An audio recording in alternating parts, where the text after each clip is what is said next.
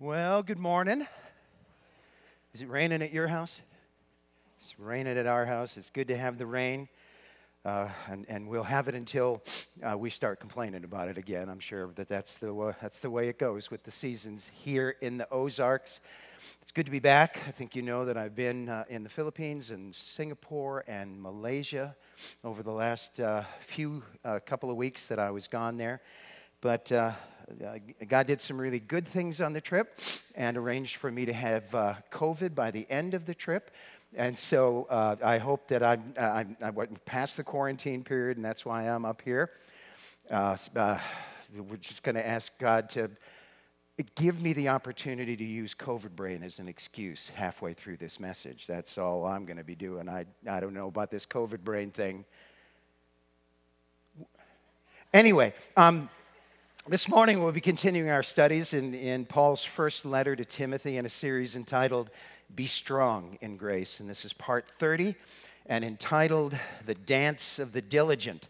And we'll be looking at 1 Timothy chapter 4, verses 15 to 16. And I suspect by now that I've said enough to have some of you worried. I can hear you saying, he's going to talk about dancing again. And you're saying that because you can remember a message that I brought a few weeks back entitled Dancing with Deacons. Some of you still remember that. In that message, I think that I know a thing or two about deacons, but I also proved that I know absolutely nothing about dancing. That may be the case, but for those of you who are quietly worrying that he's going to talk about dancing again, I can tell you right now, you ain't seen nothing yet. And it's my hope by the end of the message, you'll understand why I would say that. In the meantime, you may have noticed that we've begun a tradition around here at Potter's House that has us greeting one another before the message. I guess it's in an effort to make sure that I stay awake as I try to manage all that. But take a minute, say hello to somebody that's near you. You can stand up and, just go for it. Take your time before you sit down. Say hello. Some of you are in wander mode and going somewhere else.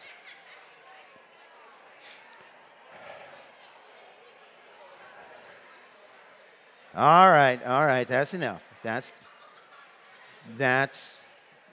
enough. Oh, the lights are going down. You better sit down. It's great to be able to be here together, to be here as a family, to take time in God's Word, and I'm glad that you had the opportunity to say hello. I hope you met somebody perhaps that you hadn't met before. Last week, Brian walked us through verses 11 to 14 of chapter 4 of 1 Timothy, where Paul insists that Timothy take all the stuff that he's been writing to him and prescribe and teach it all to other people. Paul knew that Timothy was teaching others, and he wanted to be sure that Timothy was teaching the truth when he had the opportunity to speak to other people, either in private or publicly. And that sentiment that Paul expressed in the verses from last week was a foreshadowing of what he'll write to Timothy in his second letter to Timothy, something that we'll be studying next year. 2 Timothy 2, 1-2, Paul says, "You then, my son, be strong in the grace that is in Christ Jesus. And the things that you have heard me say in the presence of many witnesses, entrust to reliable people who will also be qualified to teach others." Paul taught Timothy, and then Paul told Timothy to teach other people the things that he had taught him. Then when Timothy had passed Paul's teaching to others, Paul wanted Timothy to tell those other people to teach those things to even more people. In other words, Paul gave the truth to Timothy, and then once Timothy had received the truth from Paul, Paul wanted Timothy to own the truth that Paul had given him. And the reason that Paul wanted Timothy to own the truth that he gave him was so that Timothy could give that same truth to others. And Paul knew that you can't give to others what you yourself do not own. And I know what you're thinking, the government does that all the time, but we didn't come here to talk about that this morning. From Paul to Timothy, from Timothy to others, and then from those others to others still. 4 generations is what Paul will describe in his next letter to Timothy. Last week, Brian pointed out that Paul actually commanded Timothy to command other people to get with this program of learning God's Word and then passing God's Word along to other people so that they could learn God's Word, and then those other people could pass that along to still others. Meanwhile, Paul was planning to continue learning so that he could pass more things along to Timothy, who would continue to learn more things so that Timothy could, well, by now, you get the pattern. You understand what Paul was about. Paul's describing a food chain here, where instead of consuming each other, we actually feed each other. In truth, he's describing what we now call discipleship. That's the big fancy Christian word for it these days, but that's what Paul is describing. There's a lot more that will come from this very idea in the weeks and months ahead.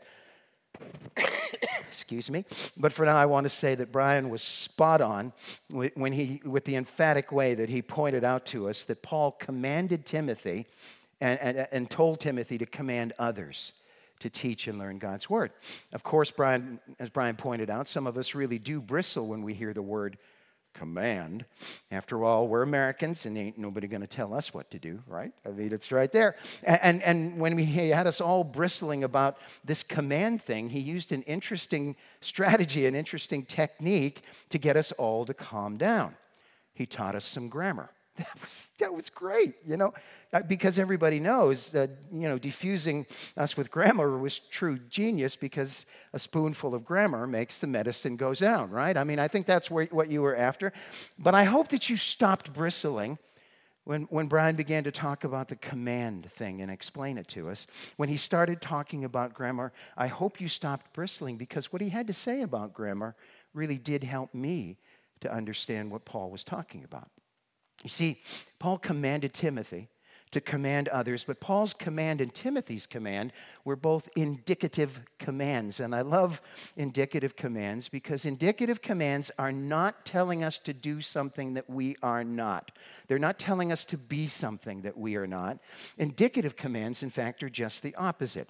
Indicative commands tell us to just go ahead and be who we really are in a just be yourself kind of a way. That's sometimes the best advice that we can give to other people when they're nervous about what's about to go down, but that's really what Paul told Timothy. Picture it this way. You gather 10 5-year-olds, which would be a very courageous thing in any event, but you gather 10 5-year-olds and then you lead them to a room that is filled with cool toys. And then in your best indicative command voice, you say, "Now, children, play." I don't know how that got to be the indicative command voice, but that's what you say. "Now, children, play." You don't need an indicative command voice to get children to play with toys. You don't. They're going to play with the toys unless you've led them to that room planning to tell them not to play with the toys. And if your plan was to lead those 5-year-olds to that room to tell them not to play with the toys, then I expect in the first 5 minutes or so, you'll be changing your plan. Children play with toys because that's what children do. So you can exercise great confidence as you command them to play with the toys because that's what children do. They play with toys. And having said all that, you're probably able to see by now why they pay me the big bucks to do this thing up here, because I know stuff like children play with toys. Of course, adults play with toys too, but it's just that their toys are bigger and more expensive, but we didn't come here to talk about that either. But really, that's what an indicative command is. When you tell someone to do something that you know they're naturally inclined to do anyway, that's an indicative command.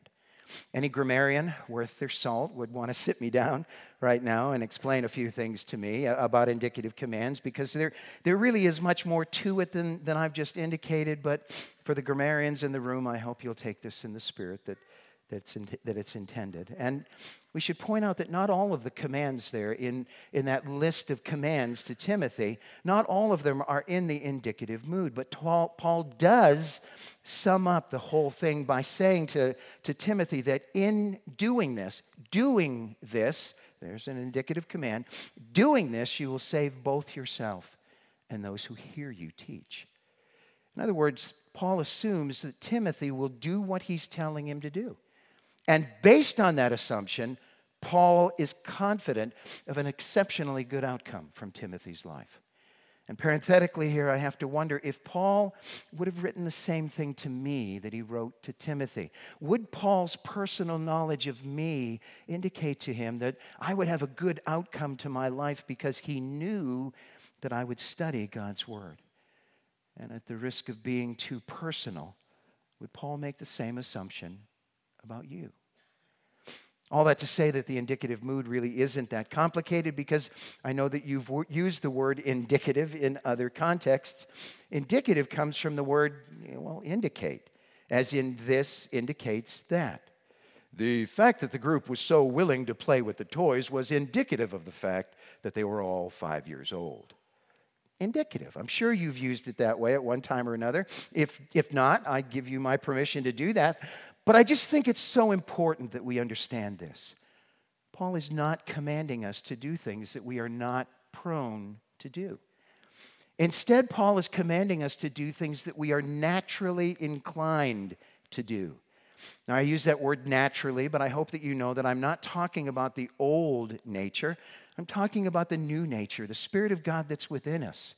What it comes down to is this: because the Spirit of God is living within me, I am naturally inclined to spend time in God's Word, to spend time studying God's Word. And I'm actually going to have to distract myself from that to press on to pursue something else, because I'm naturally inclined to do that.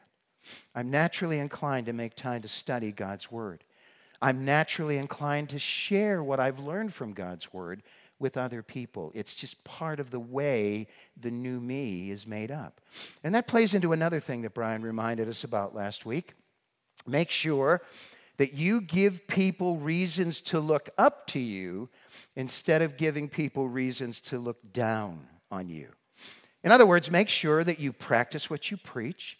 Make sure that you give priority to God's Word. Make sure that you treasure and put to use the gift that the Spirit of God has given you. And make sure that you serve in the way that God the Father has designed you to serve. Make sure that you are constantly setting an example that others can follow. And as we bring this review to a close, there's one more thing that needs to be said. Bring the book! Bring the book! Bring the book! Okay, maybe there's two more things that need to be said, but we didn't exactly start a riot there. But I do sort of think we could have been just a touch more enthusiastic with our war chant there, don't you? And I know you want me to, I'm not giving you another chance on that one. Now that maybe next week, we'll see. But remember, Brian was trying to help us to understand that we should expect to hear from God on a Sunday morning. And because of that, we should show up here with the enthusiasm to insist of whoever stands up here that he bring the book. That you make sure that whoever stands up here comes up here with that goal of bringing the book to you. And that question about enthusiasm is an important one because of where we're going to be going this morning. But we're never going to get where we're going if we don't start in that direction, and we always start going on a Sunday morning by reading the passage together.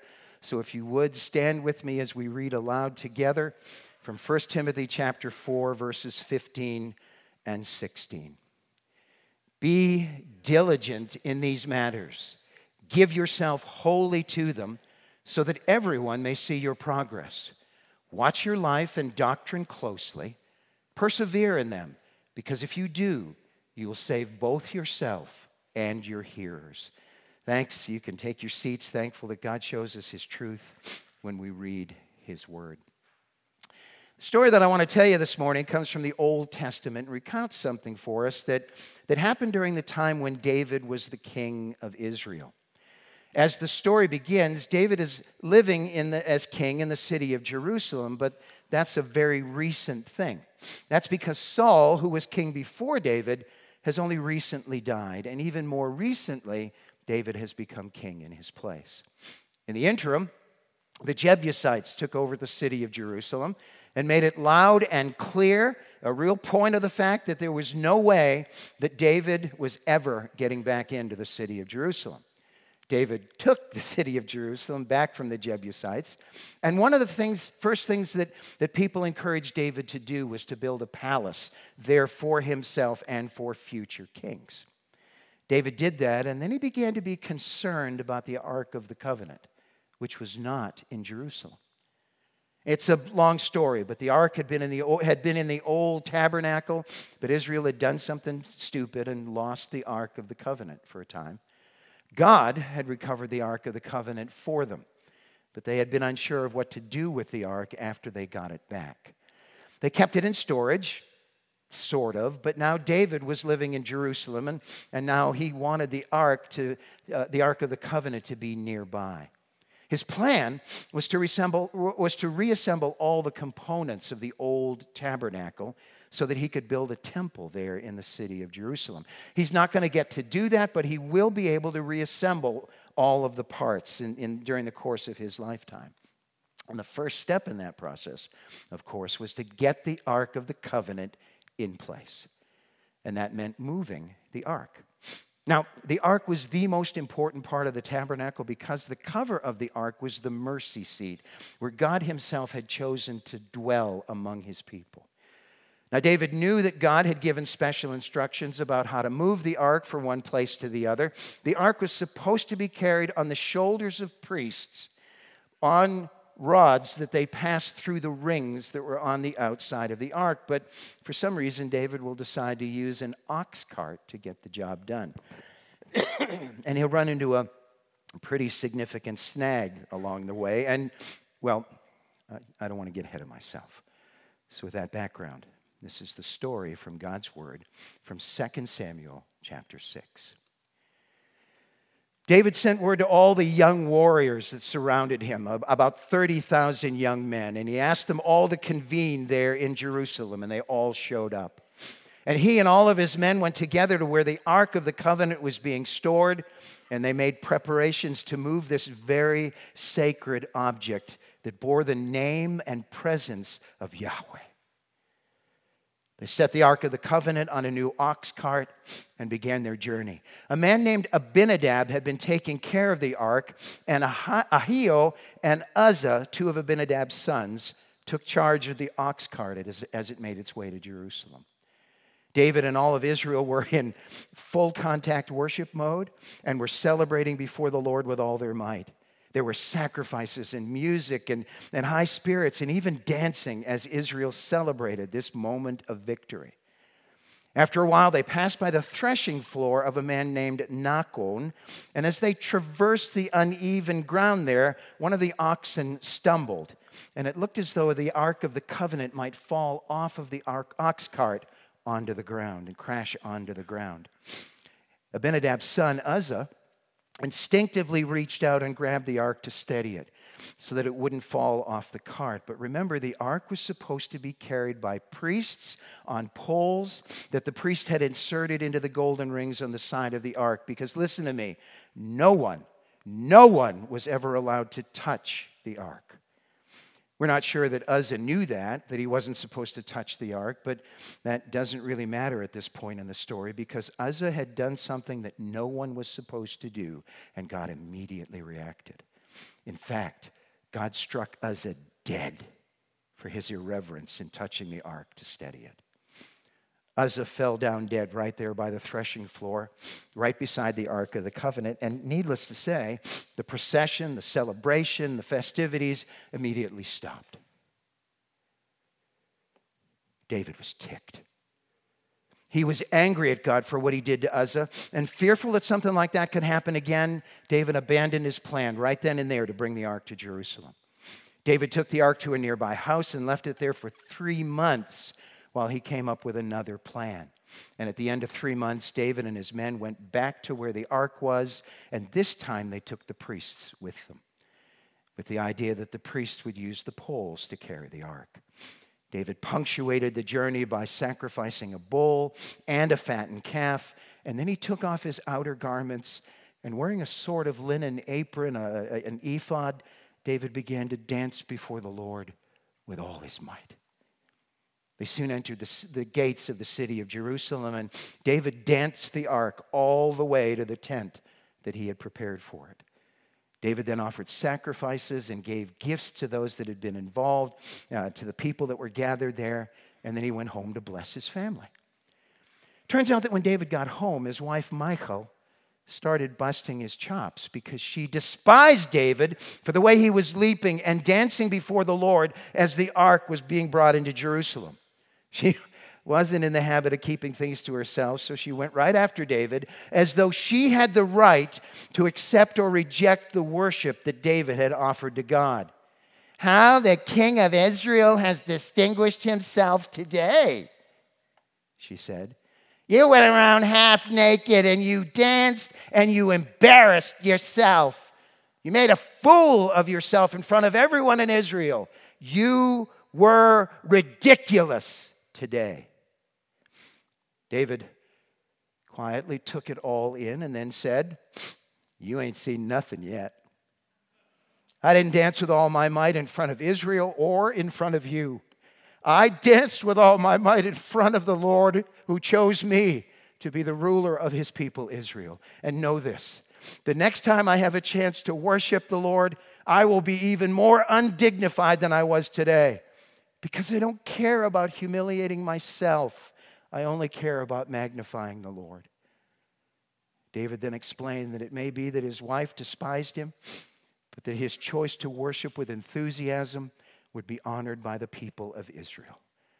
And that's the story from God's Word. Go Chiefs!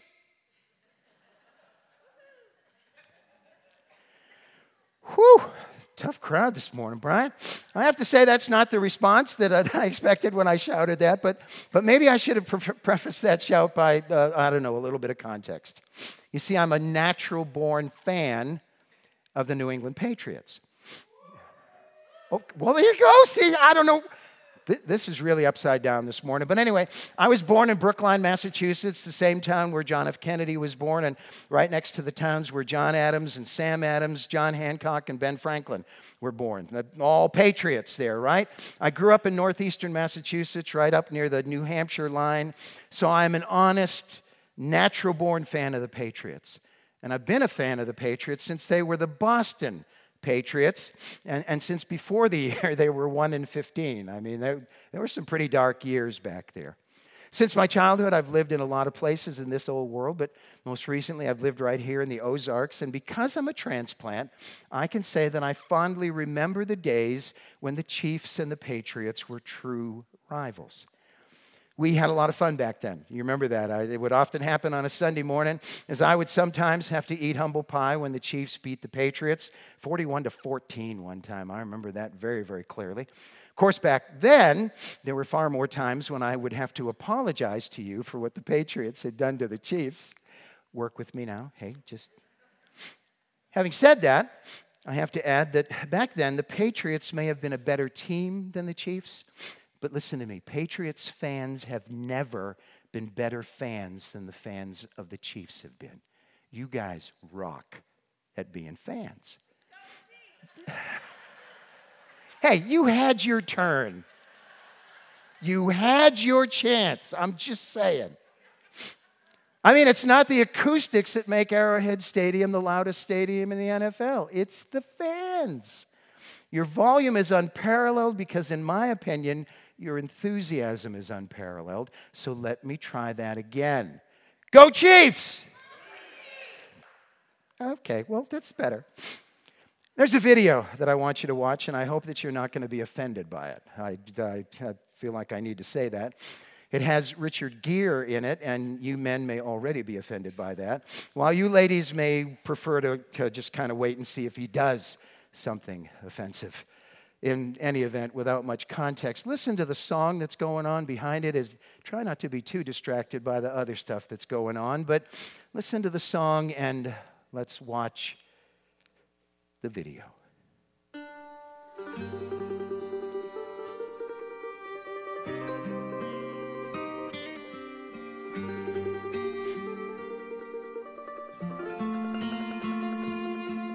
When the Spirit of the Lord comes upon my heart, I will dance like David danced.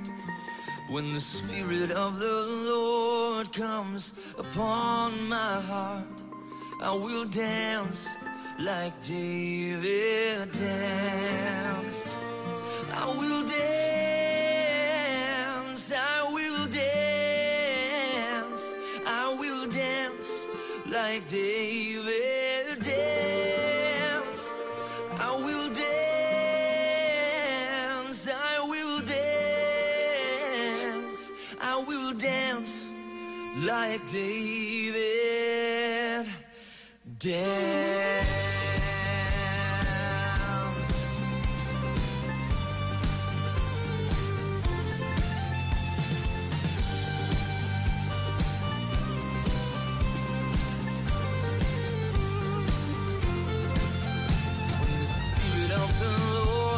Upon my heart, I will dance like David danced.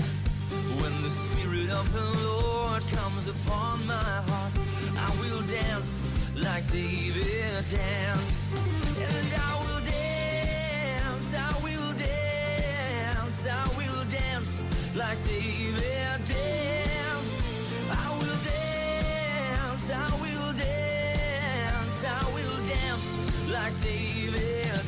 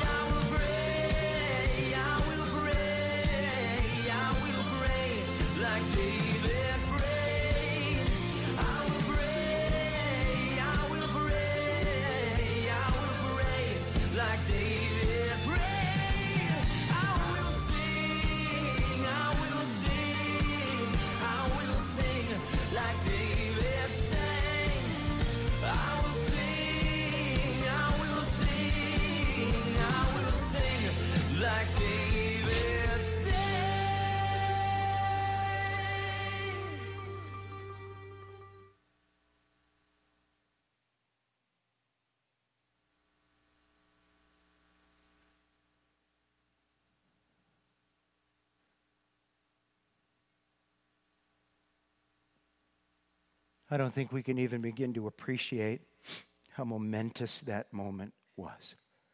The Ark of the Covenant, so long gone from the city of Jerusalem, has found its way back home. And David has responded by quoting the scripture, dancing before the Lord with all his might. I hope you weren't offended by my choice of that video, but if you were, perhaps a little further context, a little further explanation will help. You see, I YouTubed David dancing before the Lord with all his might, and I wasn't surprised to discover that I'm not the first preacher who has ever talked about that moment in David's life. I was a bit surprised, however, to see that some of the preachers who talked about that moment in David's life actually took it upon themselves to show how David danced before the Lord with all his might. And some of them also asked the congregation to just kind of join in and dance along.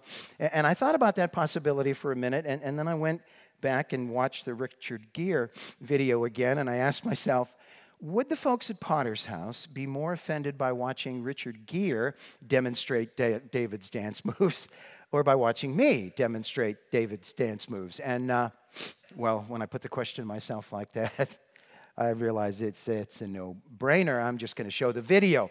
I mean, the mere suggestion that I considered showing you demonstrating David's dance moves myself will have most of you trying to poke out your mind's eye later this afternoon. In any event, I didn't think it would offend you because I've watched plenty of Chiefs games, and you can't watch a Chiefs game without seeing a whole bunch of things that are sillier than that video. Go Chiefs! There you go. What I'm trying to say is if I offended you with that video, I truly am sorry. And if I didn't offend you, just give me some time. I'll get around to offending you sooner or later. Having said all of that, I have to add that the video is lacking something. It's lacking the conversation that Michal had with David, had with her husband, after the now infamous dancing event. David's wife, Michal, was offended by David's dancing. You remember that Michal busted David's chops for not being self-conscious about his worship style, right? David, in the meantime, took a completely different tack and says that, in essence, self-consciousness has no place and nothing to do with worship. And David is right.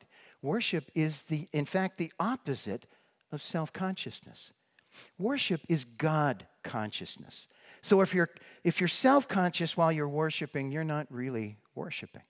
Seems to me that true worship and self-consciousness are mutually exclusive. They cancel one another out. God is so immense and overwhelming that once you become conscious of the presence of God in the room, there's no longer need for you to be self-conscious. There's no longer room for you to be conscious of yourself. Think about the cheeseheads in Green Bay. Those cheese hats that they wear should make them feel self-conscious, I think, because those hats look stupid to everybody except the Green Bay fans that wear them. To the Green Bay fans that wear them, they are a badge of honor because they recognize something more. Fans are enthusiastic and not selfish at all because at the moment they're cheering for their team, they're living for something bigger than themselves. At the moment they're cheering for their team, they're living for something bigger than themselves, and that's why they're not self-conscious. Go Chiefs! There it is again. So let me try something else here. Go Pats! Oh, I don't know. See, I was gonna say that the Chiefs fans were louder than the Pats fans, but do you see what happened there? I saw some of you make a serious decision when I said go Pats. When I shouted go Chiefs, you agreed with me wholeheartedly, right? But when I shouted go Pats, you became immediately self-conscious. And you reminded yourself that you are not a Patriots fan. You are not someone who is inclined to cheer for the Patriots. Of course, by now that we figured out which team is the best team and which fans are the greatest, we're left with a question. What does that have to do with anything at all? That's a good question. I'm glad you asked it because, well, I have no idea. COVID brain and all. I only got this far in the message. And no, really, truly. Paul actually is going to say some stuff here that makes it sound, listen to me, Paul's going to say some stuff that makes it sound like our enthusiasm for our favorite team should not really be that different from our enthusiasm for God and God's Word. Let's take a moment to remember the context of the passage that we're looking at this morning. 1 Timothy chapter 4, verses 11 to 14 says, "Command and teach these things. Don't let anyone look down on you because you're young, but set an example for the believers in speech and conduct, in love, in faith, and in purity. Until I come, devote yourself to the public reading of Scripture, to preaching and to teaching. Do not neglect the gift which was given you through prophecy when the body of elders laid their hands on you." Paul's told Timothy not to let anyone look down on him because he's young. And then Paul adds that Timothy can keep people from looking down on him by being careful to set an example that would cause them to look up to him. Paul then adds that Timothy should devote himself to reading, preaching, and teaching God's word, and that he should treasure the gift that has been given to him to make it possible for him to make a difference in the lives of others. I'm not sure we ever fully appreciate how powerful that gift is that God has given us. All those things constitute what Timothy should do, but they don't help him to know how or why he should do them. Thankfully, Paul has supplied for us both the how and the why in this passage for this morning. Hey, do you remember when Brian first began talking to us about the idea of training ourselves to be godly. This is weeks ago. He told us that training ourselves to be godly begins with nourishing ourselves daily from God's Word. Back then, he told us that the best way to get to the point where we're actually nourishing ourselves with God's Word daily, the best way to do that is to make a plan. That's what he said. I followed that up by trying to help us understand that what Brian had said was absolutely trustworthy and deserved our full acceptance. And then I added that the best way to get to the place where we're daily using God's Word to train ourselves to be godly was to make a plan. And then last week, Brian told us that we should be in the habit of being devoted to reading, preaching, and teaching God's Word. And in that context last week, he said that the best way to get to the point where we're showing that kind of devotion to God's Word is to make a plan. Now, by now, you may have already caught on to the pattern, but in case you haven't, we've been encouraging you to make a plan. In fact, I can confess to you this morning that weeks ago, literally weeks ago, Brian and I got together and made a plan to encourage you to make a plan. I admit to that. And you can talk to Brian about that because I have no idea whose idea it was. But we had that conversation. And having said all of that, I bet you can guess what my next question is going to be. Have you made a plan? Have you made a plan? I mean, is there something in place in your life now that wasn't there before? Have you made a plan to actually accomplish this? Have you made a plan that has you making time daily to read, study, memorize, meditate on, and share God's Word with other people? I'm sure that some of you here this morning would be able to say, yes, I made a plan, and I'm sticking to it, but I wouldn't want to try to guess what percentage of us could say that we've done that. I wouldn't want to try to guess how many of us have made a plan. But for those of us who have a plan and those of us who have no plan, I want us to look at verse 15 from the passage for this morning. Be diligent in these matters. Give yourself wholly to them so that everyone may see your progress. When I read verse 15, I can't help but picture David dancing the ark through the city of Jerusalem. Be diligent in these matters. Give yourself wholly to them so that everyone may see your progress.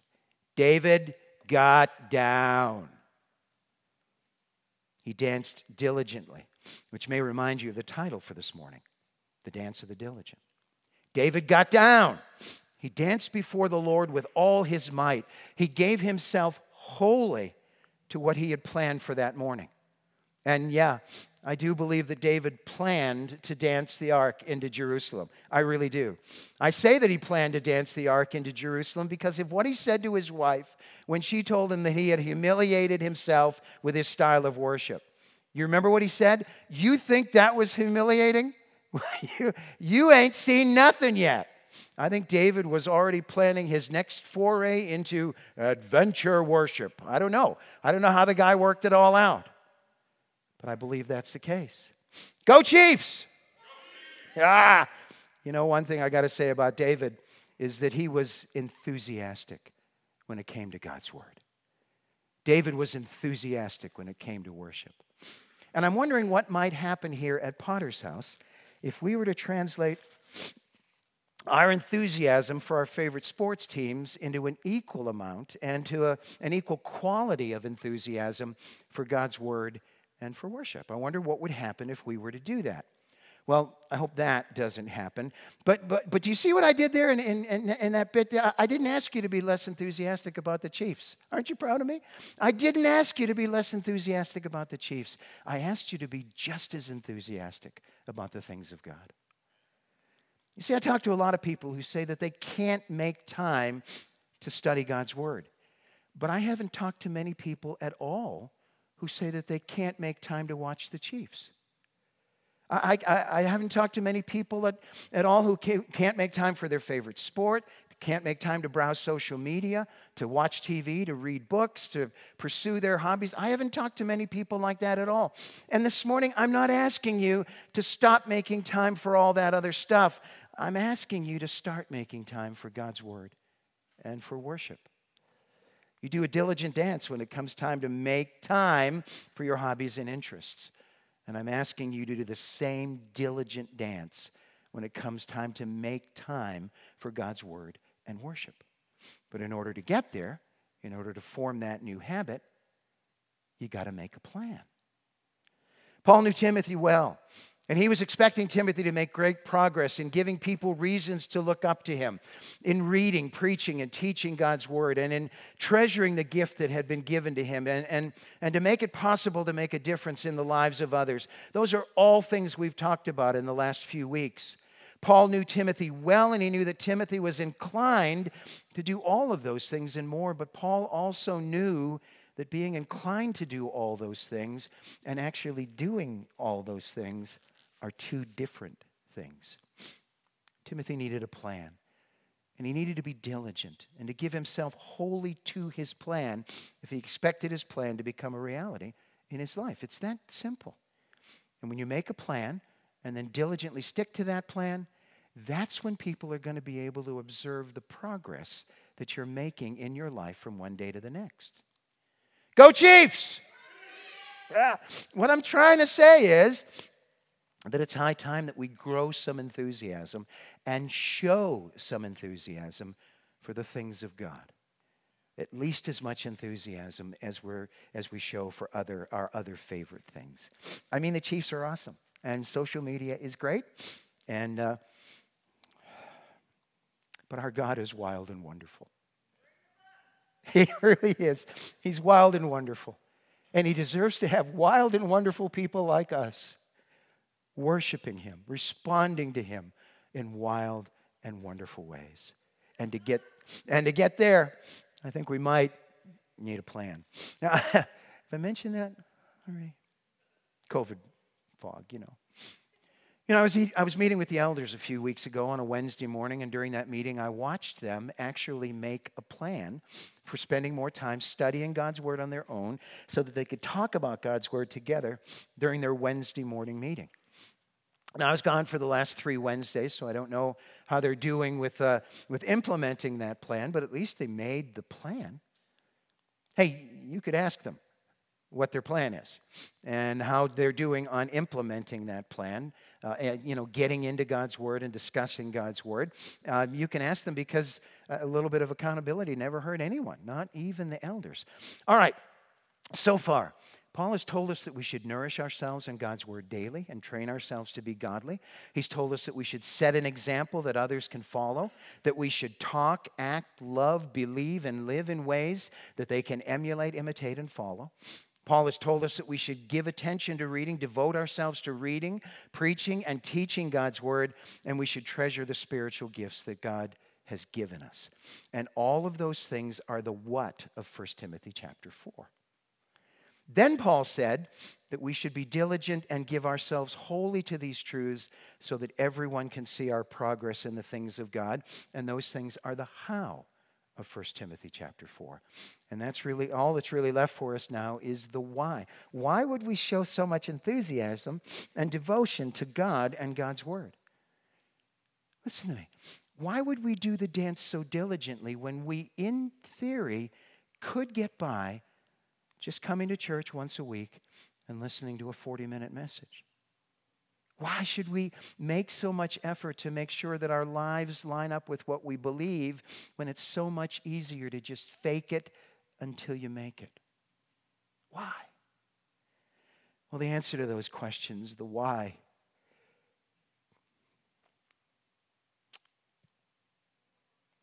have everything to do with the little ones in our lives. I wonder today if you have any idea how many people there are who watch the way you do life as they try to figure out how they should do life. Dad, I wonder if you realize how much your children learn about God, the Father, by watching you live. I've said it from the pulpit here, but I'll repeat it this morning. Dad, do you realize that when your little one bows his or her head and says, Father, he or she, your little one, assumes that God the Father is someone very much like you? The primary truths that your child learns about God the Father are not learned in Sunday school or in family devotions. They learn by watching you as you make the invisible God tangible to them. And the more powerfully you illustrate God to them, the more solid and sustaining their faith will be for them as they grow. And that means that when you decide to get serious about the things of God, when you decide to become more enthusiastic about God's word and worship, when you do the dance of the diligent as you continue to press into being a good example for everyone you know, the more you do those things, the more likely it is that your child will grow up to be complete, whole, healthy, solid, sound, and pure. Or as Paul would put it, the more you persevere in the things of God, the more you can be certain that you will be saved along with your children and grandchildren. Look at what he says in verse 16. Watch your life and doctrine closely. Persevere in them, because if you do, you will save both yourself and your hearers. I know that it says our hearers will be saved, and we can apply that to just ministry, or we can recognize that over the years, listen to me, no one listens to us or watches our lives more closely than our children. John Moore wrote a song that put it this way. We're pilgrims on the journey of the narrow road, and those who've gone before us line the way, cheering on the faithful, encouraging the weary, their lives a stirring testament to God's sustaining grace. Surrounded by so great a cloud of witnesses, let us run the race, not only for the prize, but as those who've gone before us, let us leave to those behind us the heritage of faithfulness passed on through godly lives. And after all our hopes and dreams have come and gone, and our children sift through all we've left behind, may the clues that they discover and the memories they uncover become the light that leads them to the road we each must find. Oh, may all who come behind us find us faithful. May the fire of our devotion light their way.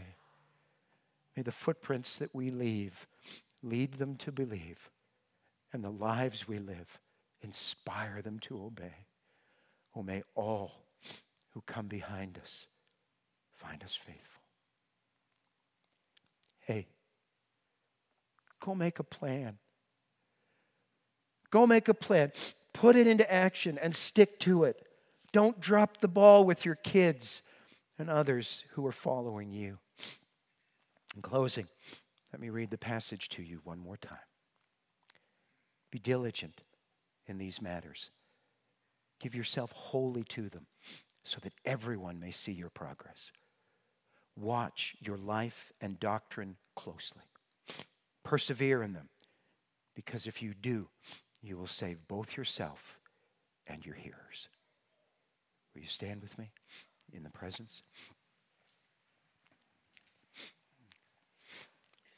Father and our God, we thank you so much for the faithfulness the Lord Jesus showed to the people of his day and to us still now. Thank you that he continued to press on. Thank you that he came here to do your will, Father, and to finish your work. And that the moment finally came when he was able, with his arms outstretched, to say, "It is finished." And then commend himself, his life, into your hands.